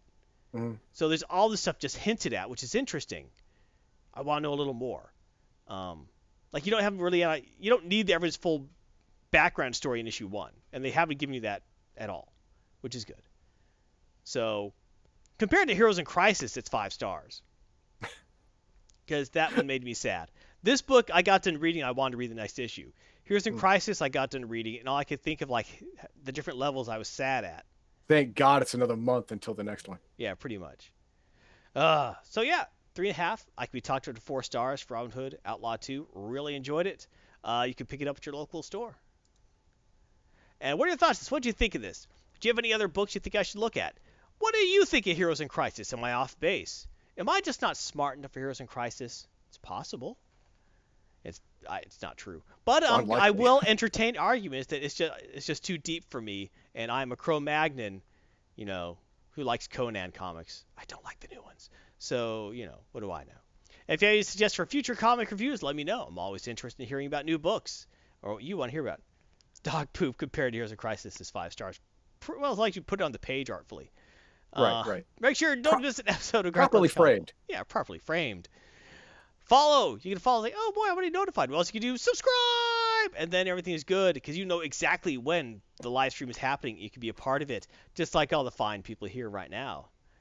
And then you go on YouTube. I upload to YouTube. You subscribe there. Zap, zap, zap, and it is zapped into your mailbox, or notifications, or text, or whatever you want that YouTube does. So you know instantly when Garthon's Comic Poll is uploaded for you.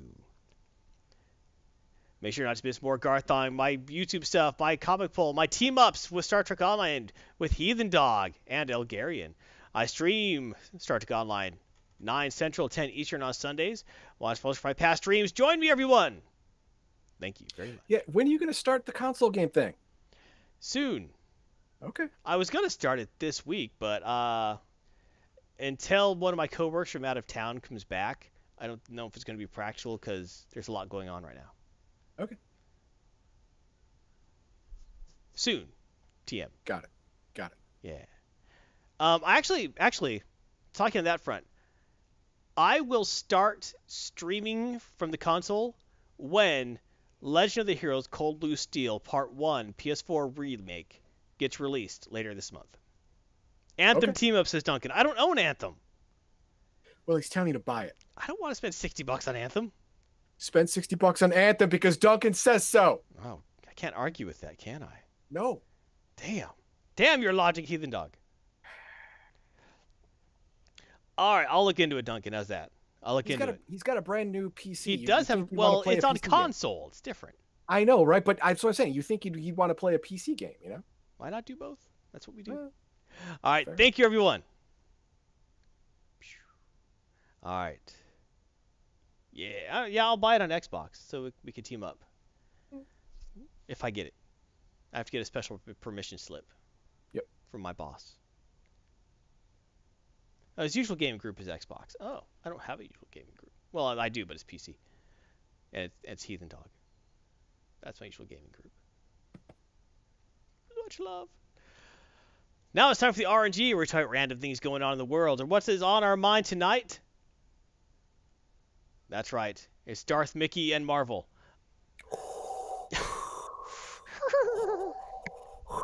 So, there has been a lot of talk recently about Disney maybe dissolving Marvel Comics. For a while, actually. Yes, conversations picked up recently. Yeah. Because comic books are losing money right now. DC's losing money. Marvel's losing money. Almost everyone's losing money. Or I should say, the big companies are losing money. Right. There are multiple reasons for this. They primarily have to do, from what I've read, I'm not an expert. Well, I've read a lot about it, but I don't own a comic shop. I don't do any of that. The way comic books are distributed today is through one company called Diamond Publishing. They set the rates. They control what happens. And in the old days, there would be multiple distributors you could get your comics through. They would have different sets of how many minimum you had to buy, how soon you had to put the orders through. And so a store could order like a couple issues of something, see if it was successful, and then order more. Diamond doesn't play that. Diamond is, you have to order 80 issues up front or 50 issues up front, or we don't give you a discount. And so these small comic book shops are forced to order huge amounts of books. They have no idea if they're going to sell up front. Then they could easily just take a bath. Yeah, and that happens a lot. A lot of people took a huge bath on Secret Empire. A lot of people took a huge bath on DC Rebirth. A lot of people took a huge bath in the last Batman thing. So that keeps happening. And the comic stores are losing money. Right. The comic companies, because the comic stores are going under and not buying as many books, and they're all have exclusive deals with Diamond, are losing money. So it's time to renegotiate. They're freaking out trying to do different things to get people to buy books. DC's solution is to try and appeal to niche audiences. By niche audiences, meaning people who traditionally haven't been buying comic books and trying to get them to buy books. This has not worked because they're not trying to get niche audiences as in, let's try and get people who love football, or let's try and get people who love muscle cars, or let's try and get people who love wine tasting. Yeah, these people you want to get that you just said, they would not touch a comic book. Right.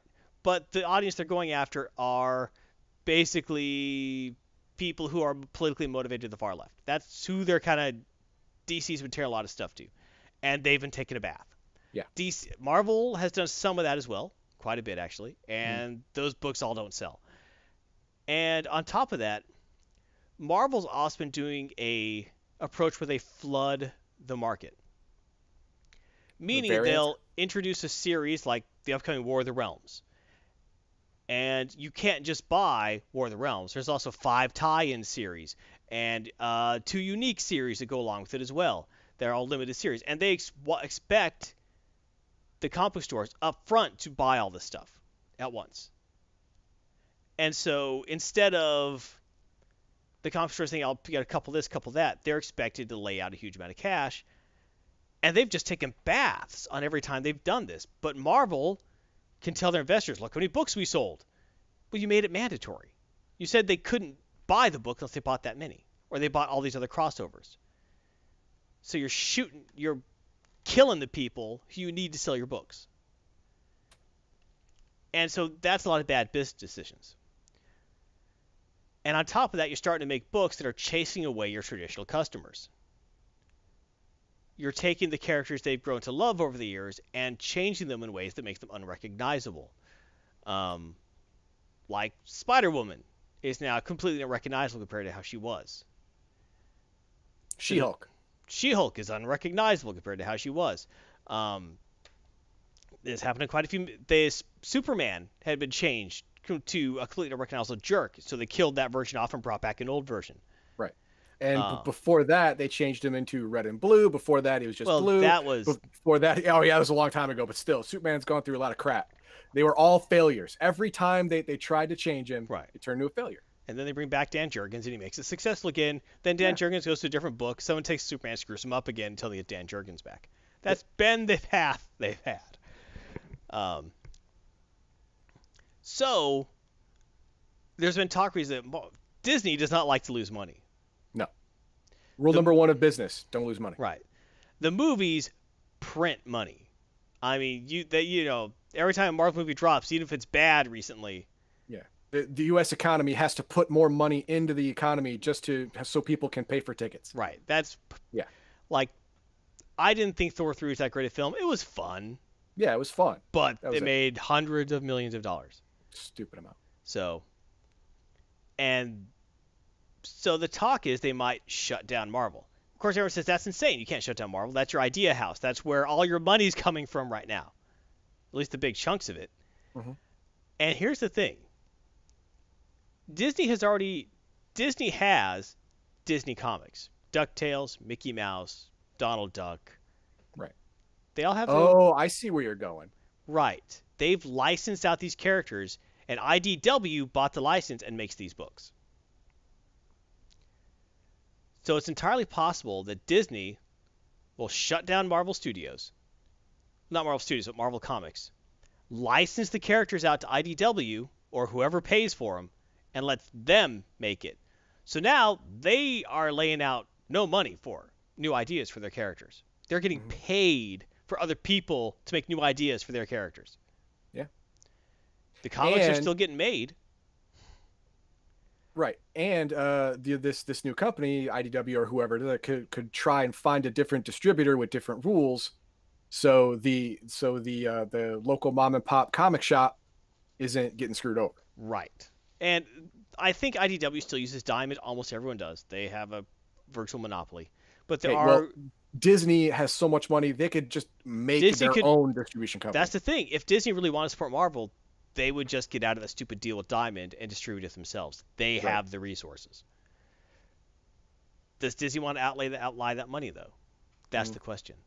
Are they really serious about ending it and licensing it out.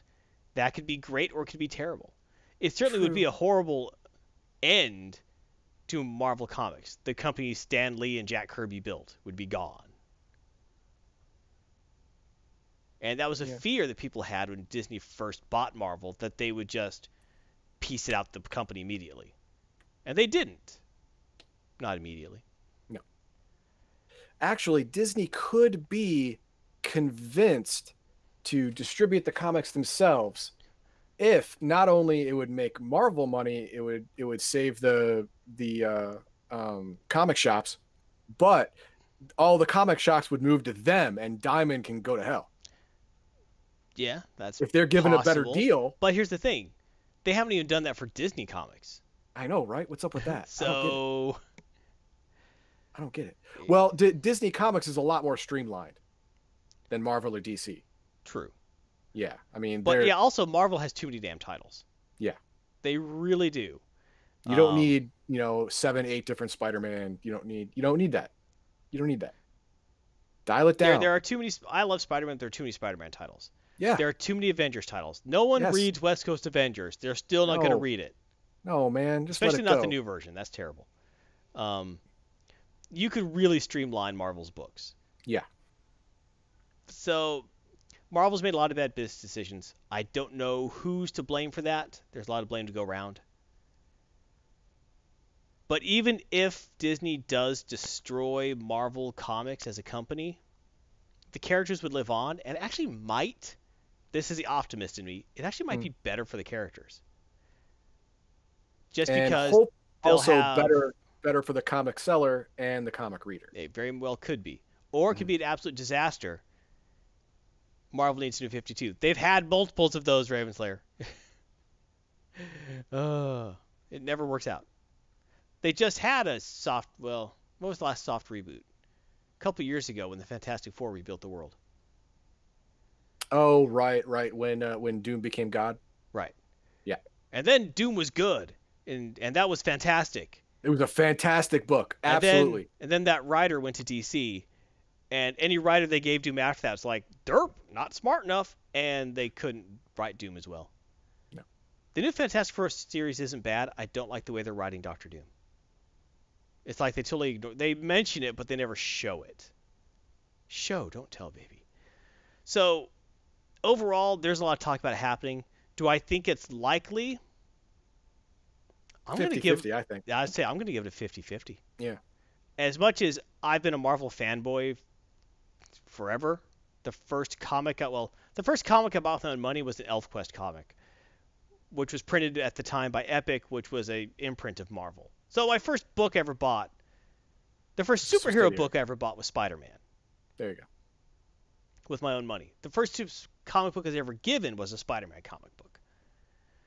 So I've been a Marvel fanboy for as long as I can remember.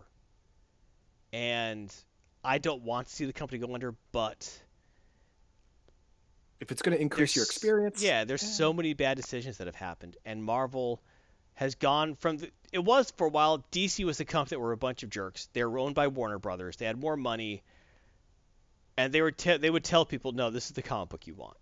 And Marvel was scrappy, and they were fighting back, and they weren't the man. Even that goes back to the 60s, where they was like the underdog, and Stan was like, yeah, you're my Marvel Marchers, and we're gonna go and get this, and made you feel like you're part of a team and your group, and that's not the case anymore. Marvel has become the stodgy, pathetic, corporate, we're going to try and we're going to focus group our comics.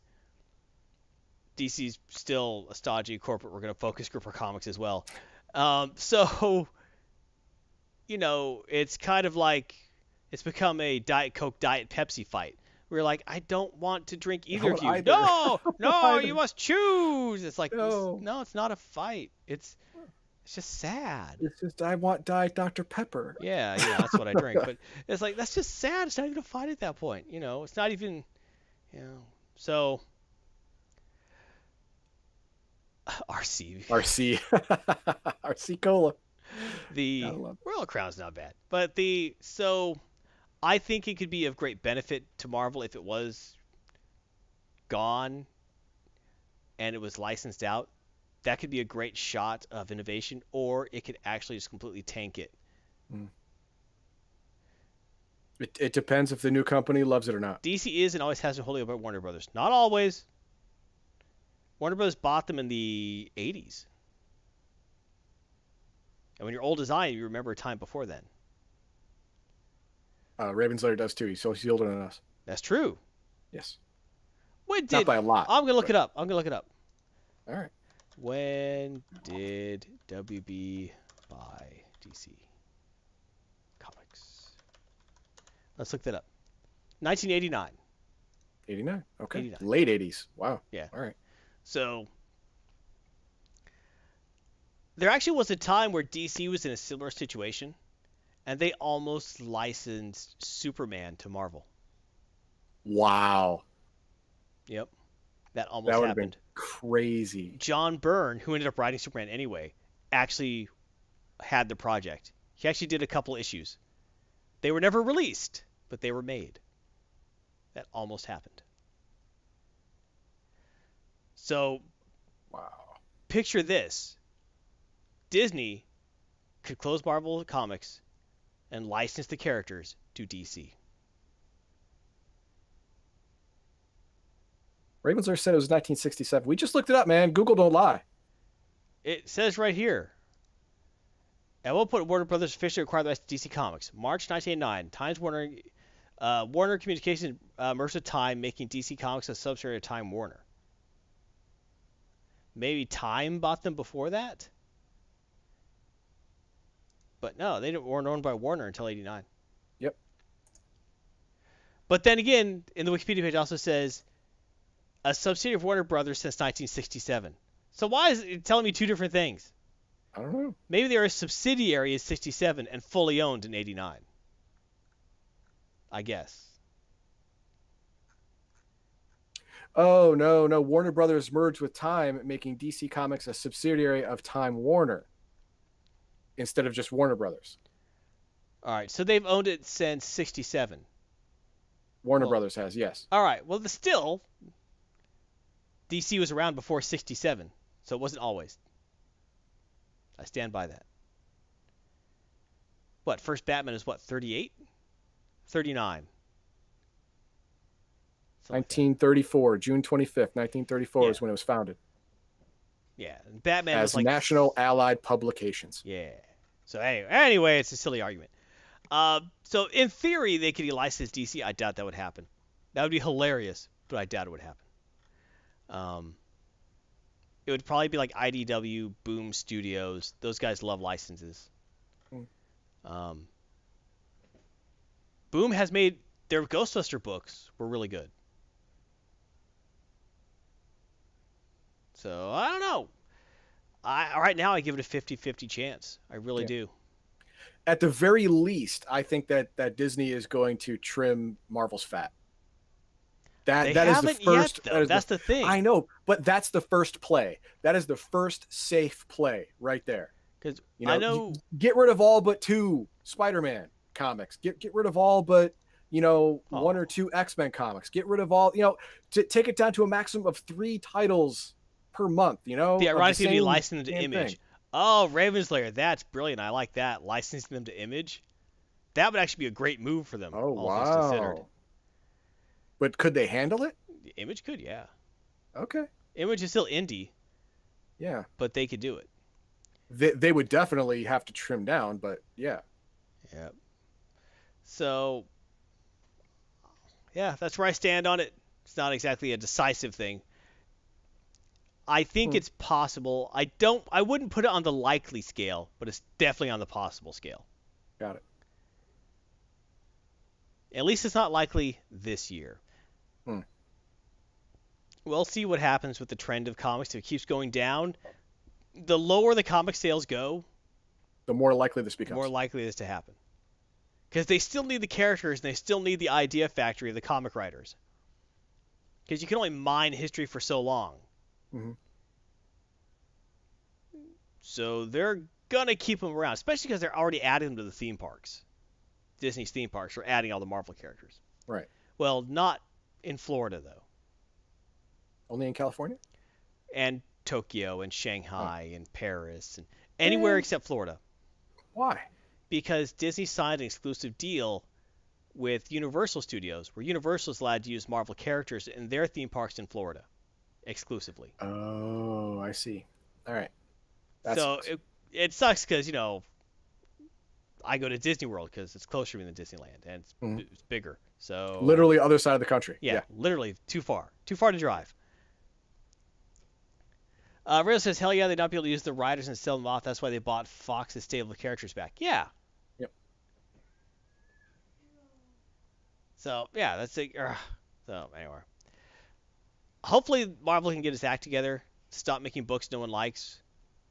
West Coast Avengers, looking directly at you. Yeah. Stop making 8 Spider-Man books. Come on. That's too many Spider-Man comics. I like Spider-Man. There's too many Spider titles. You need to stop taking writers who write young adult fiction, very niche young adult fiction, and then giving them one of your major characters, then be acting shocked when it crashes and burns and no one buys it. It's not a surprise to anyone but you. Don't hire writers or artists based on whatever demographic they fit. Hire them based on if they can write or draw a good comic book. No one cares about the sex, the race, the gender, who they want to sleep with, their haircut, their religion. No one cares about their creators with that. They care about the product. At least as far as the comic people I've talked to and I know, I don't care if you have a literal alien from Centauri 7 whose mission in life is 1, destroy all humans, 2, write comic book. And they haven't gotten around to 1 yet. And they're the best comic book writer in the world. I will buy those comics. I don't care. It's like I'll listen to a Michael Jackson song. I think he was weirdo. But you got to separate the artist from the art at some point. You don't hire someone to do something because they fit a demographic checkbook or checkbox. You hire them because they're competent at the job. And Marvel needs to start thinking of that more. Well, people need to start thinking about that more. Ugh. In general. I'm starting to sound like a comic gator. Well, we should move on before this before it turns into the Angry Slow Show real quick. to to Garthon's comic anchor review. That's right. So it's because of bad decisions we're at this point. Marvel was kicking butt making money on comics for a while. And then they started making a lot of bad decisions. Started flooding the market. They started making very bad hiring decisions. They started pushing comics no one cared about. And they kept standing on those hills and getting shot. They're exploiting different X-Men franchises.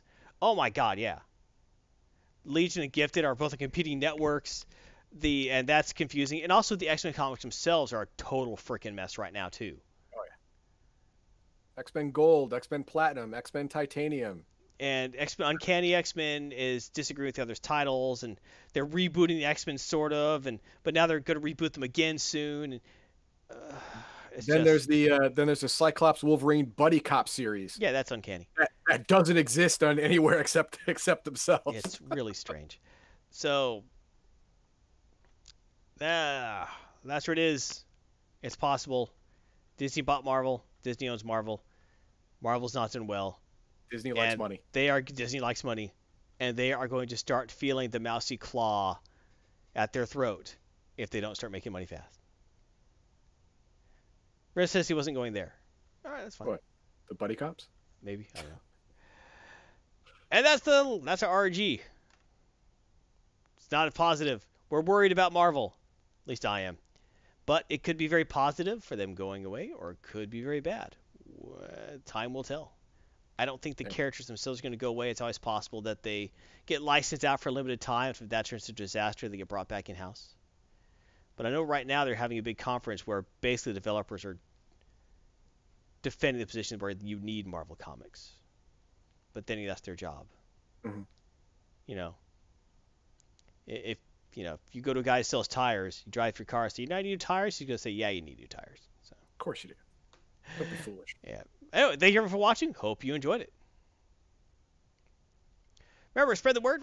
We are still trying to hit our goals. That was our show. Hope you enjoyed it. But for each goal in 2019, we have a special contest specifically for all of that video supporters. If all 4 goals are achieved in 2019 and held for 3 months, we'll have a special giveaway contest. Gives out at least 1,000 in prizes, gifts, art, praises. Tell your friends, family, nerds. We have mini streams coming at you every single day. You can join us on Discord. Follow us on Twitter at Legion of Myth. Watch us on YouTube. Go to YouTube. Look for Legion of Myth. We're there. At least last I checked. And you can watch us live on Twitch. That's the best way, really. Really is. Interact with us. Let us know what's going on. Like Raven's Lair, because he likes comics. And many things. Oh, thanks, Beldahar. Beldahar cheered for us on Twitch. We appreciate that. We like Beldahar. We like all of our peeps. Thanks very much. And the audio version, of course, available on SoundCloud, iTunes, Google Play Music, fine podcast aggregators everywhere. Do you have any final words of wisdom, Heathen Dog? No, just vote with your money. Image Comics, do it. That'd be good. Dunk says, cut to Batman side setting up a bunk bed for Wolverine. Mammal team bestie. Nice. I want to see more Captain America Batman team ups. That was good in Avengers versus JLA. All right, everyone. Your support keeps us going. We appreciate it. Patreon subscribers, go subscribe us. $100 a month will unlock a Patreon-only giveaway. Thank you all very much for that. And also, patreon.com/LegionMyth. Streamlabs donation, twitch.streamlabs.com/LegionMyth. Get our gear. Impress your friends. Intimidate your enemies. Find love in your Legion of Myth gear at shop.spreadshirt.com/LegionMyth. New Garthon and Heathen designs are here. Elgarian designs coming soon. Be the beard. Your beard shall be your shroud of the avatar. Also get cheers on Twitch. We appreciate that. Upcoming activities. Subscriber giveaway coming later in March. We'll tell you when soon. Gen Con 2020. Ticket registration January. Activities and sign up in May. Join us in August. Gen Con 2020. Streaming schedule. There it is. Every day. 9 a.m. Try the Avatar. Elgarian. 6:30. Join Elgarian. Miscellaneous things. Heathen Dog. Join him. Live stream with Garthon. 9 p.m. Saturday. Eastern. 8 Eastern. Sorry, 8 Central. Join us. Join our Star Trek Online streams. Join Heathen Dog's special Monday night at 8 p.m. Central, 9 Eastern stream, where he is now not doing this war of mine. He's doing... I name it. Pacify. I want to say Splinter. Join Max Leo, Angry Slow Show. He's angry, he's mean, he's the Angry Slow Show. Be offended, be happy, laugh along. Argue with the man who needs arguing with. Garthon's ready again. Garthon's tired today. Check out his Celestial Wisdom with Earth Dog. We are talking about Elgarian. We see your slide. Thank you, everyone, for all your help, for joining us. Remember, friends, you have one life. Live it well. Live it nerdy, and have a great Daryl Anonymous.